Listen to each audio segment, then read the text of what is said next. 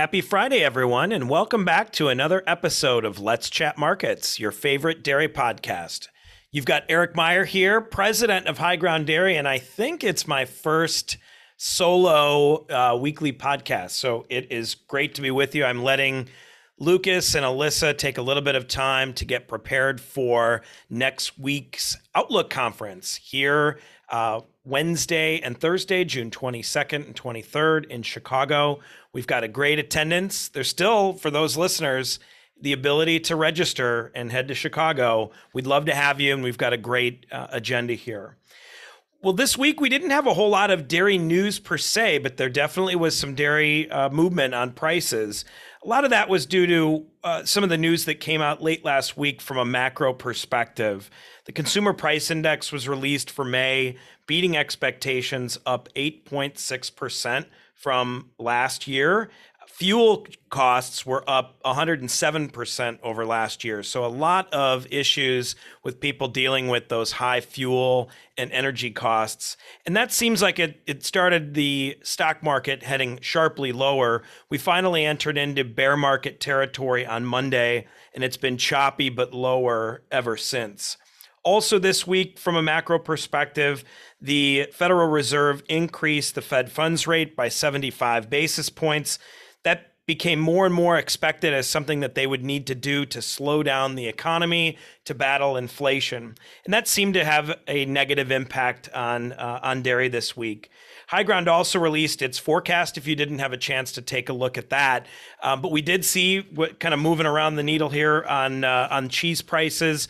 We got down sharply this week, down all the way to $2.08 on blocks, down 30 cents from the highs just a few weeks ago in mid-May. We did recover on Friday a bit, but we did settle the week at 217.05 from a weekly average perspective. That was down 4.5%, which was over 10 cents. Barrels also came down in kind, although we have these markets slightly inverted. Barrels came down in the weekly average at 217.95, which was down 7.9 cents.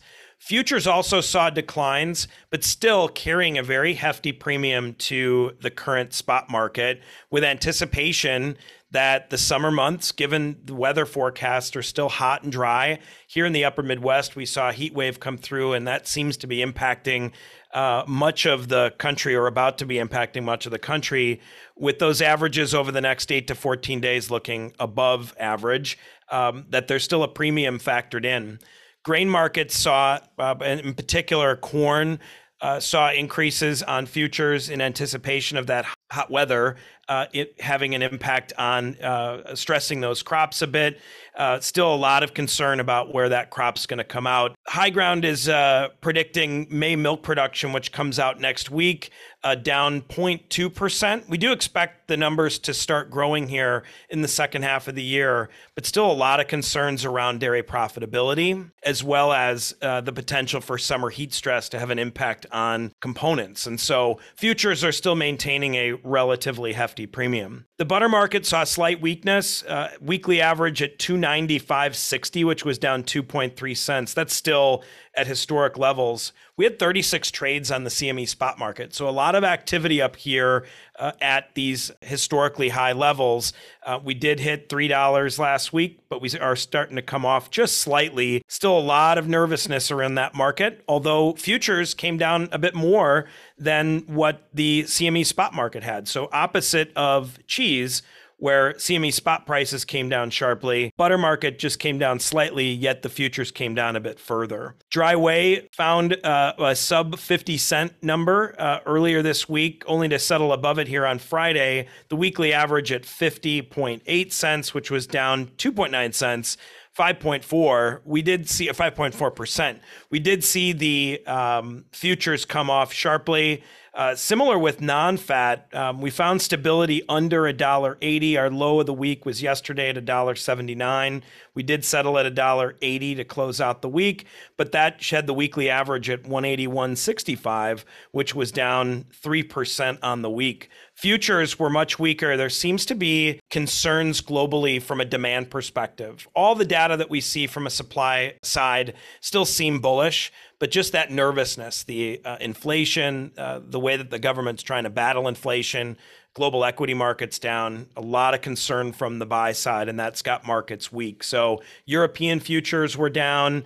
And then from a GDT perspective, that's coming out next Tuesday. Fonterra issued their offer volume estimates and increased their 12-month S&P volume forecast up 8,000 metric tons, which is up 6.7%. That's the highest upward revision that we've seen out of them since January 31st of 2019. So definitely some concerns from the sales side.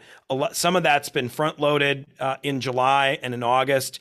That's going to increase the offer volume that Fonterra has on S&P up 15 to 20%. So we'll have a good opportunity to see what those increases mean from a demand perspective. We still think demand's pretty decent over in Asia. We're watching very closely what's going on in China, but that's kind of what we're looking at. So next week, Tuesday, GDT, U.S. May milk production, and then Thursday, cold storage. And be sure to check back with us next week to get a bit of a debrief on the Outlook Conference here in Chicago, hosted by High Ground Dairy.